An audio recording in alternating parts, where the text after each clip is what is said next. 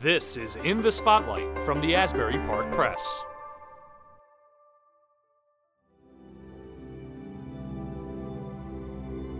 You'll see a giant splash out in the distance as well that the whale leaves behind as it's breaching. It's always amazing seeing these animals. It's pretty cool. They don't come in because they heard New Jersey beaches are really great to look at. They come because there's food, and that's the only reason you'll see them along the shores, because that's where the food is. It was amazing to see. On this episode, learn more about Jersey giants, the marine life of the Jersey Shore.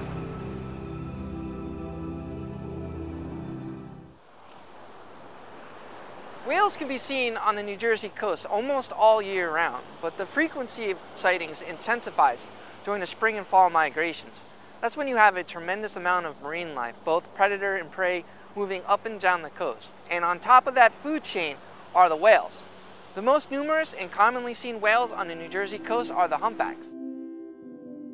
They may be the most exciting to see, but a variety of marine life is here all year, or for part of the year, including dolphins, seals, and sharks. You really don't know what's going to come in on the tides. Sometimes it's a visiting manatee or the odd-looking mola mola, otherwise called an ocean sunfish. From the majestic to the savage. We're showing you amazing moments captured on camera, and some moments may astonish you. We had a whale 4 years ago in North Jersey that washed up on the beach dying. We'll also take you 100 miles offshore to the deep-sea canyons along the edge of the continental shelf. There's also whales out there. There's dolphins. There's sharks. There's everything's out there. You'll learn how to spot a whale, where and when to look for them, and what not to do if you have a close encounter.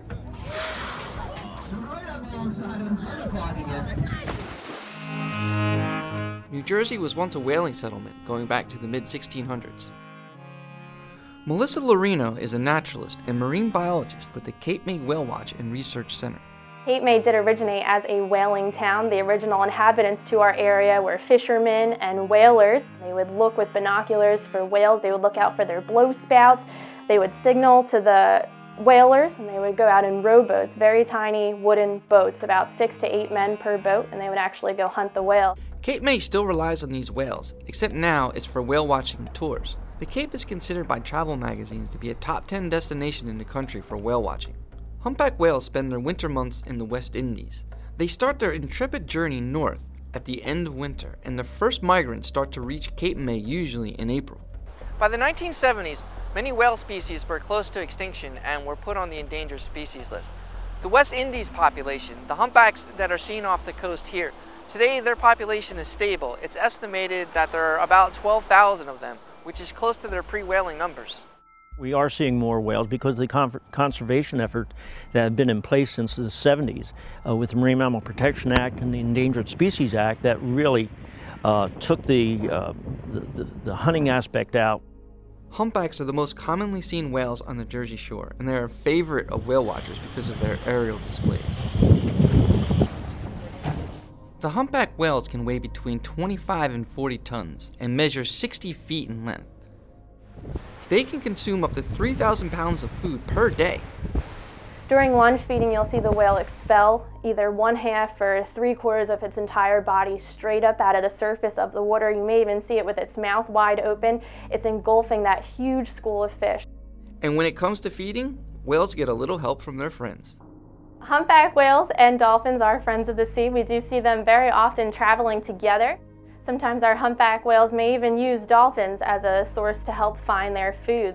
Dolphins have a special sense known as echolocation that our whales lack.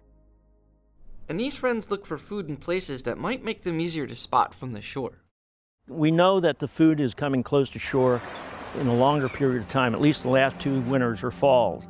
At the same time in Sandy Hook Bay and in the Hudson, right by the Statue of Liberty, humpback whales back there, which I don't know the last time anybody ever reported a free-swimming humpback by the Statue of Liberty. The food was in there, and that's why the whales were there. Fishermen, like charter boat captain Chris Black of the Fish Sticks, often finds whales useful to lead him to striped bass, which compete for the same bait fish. Black's boat made the front page of the Asbury Park Press when 2 humpbacks were photographed by Ocean Township police officer Tim Torchia. The whales were lunge feeding off Black's bow and stern when he was fishing off Allenhurst on November 12, 2016. And out of nowhere, I guess between 20 and 30 feet away, 40 feet away, here comes this whale, completely out of the water. Some boaters get too close. This boat's owner was off the coast of Asbury Park the fall of 2016 when the boat was allegedly hit by a whale. The encounter was probably worse for the whale as ship strikes remain one of the main threats to whales. A fin whale 4 years ago in North Jersey that washed up on the beach dying. And we did the necropsy on it and found a high caliber bullet in it. And it took 4 years, but the federal government made a case on a gentleman who bragged on Facebook. They got him for shooting the whale. And it's not just whales that sometimes find themselves in trouble. Sometimes a porpoise sighting in a creek can bring a whole community out that is either concerned for the animal's safety or just hoping to catch a quick look. Nature can be violent, as attested by this scene at Beach Haven in the summer of 2016, when an injured dolphin that was seen swimming in the surf all day was finished off by sharks. That's nature. I mean, everything has to eat. You know, there's a food chain all the way down the line, and part of the food chain is marine mammals, and even whales are attacked by sharks at times. Orcas attack porpoise all the time. There are big sharks swimming in New Jersey waters. Mary Lee, a 3,500-pound great white shark, frequently forages on the coast and oftentimes comes right up to the shoreline. We know this because of a tagging device placed on her. Sometimes mistaken for a shark because of its dorsal fin, the mola mola, aka sunfish, is a harmless marine animal that grazes on jellyfish. It takes its name from sunbathing on the surface. In some cultures, it's known by a more humorous name, swimming head, because it does not have a true tail. And things get interesting further out to sea in the canyon. The Hudson Canyon is a continental shelf. It's roughly 80 miles east of Shark River Inlet. Out in the deep in the canyon there's all kinds of whales. There's finback whales, there's humpback whales, there's porpoise, there's big-eye tunas, longfin tunas, bluefin tunas, yellowfin tunas, mahi-mahis, there's mako sharks, tiger sharks, white sharks, and they're all just pretty big. But you don't have to go all the way out to the canyon to see spectacular sights.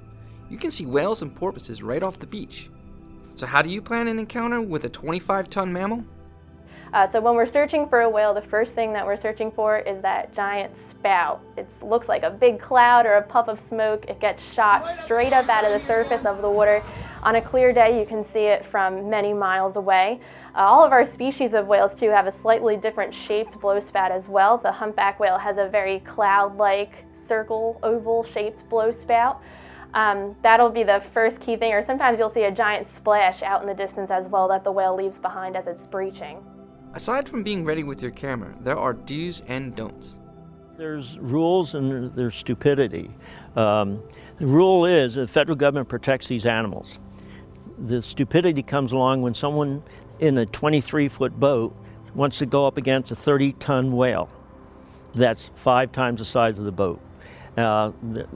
You don't do that. I mean, the animals are going to come up. If it's feeding, they're thinking of food. They're not thinking of this little floating thing out in the water.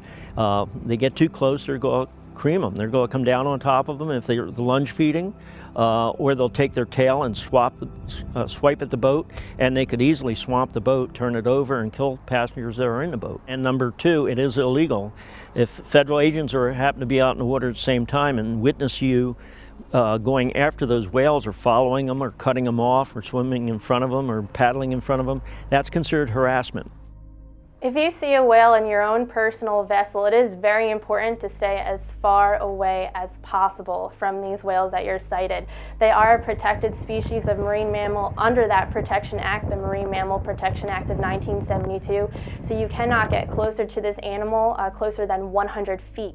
If you want to see a whale this season, bring your binoculars and camera zoom lenses to the beaches between April and June and September-November. These are the peak seasons. Look for fishing boats and look for birds diving. That's an indication that there's marine life close by. We hope you enjoyed this adventure and learned a few things about Jersey giants. We'd like to thank everyone who submitted photos and videos.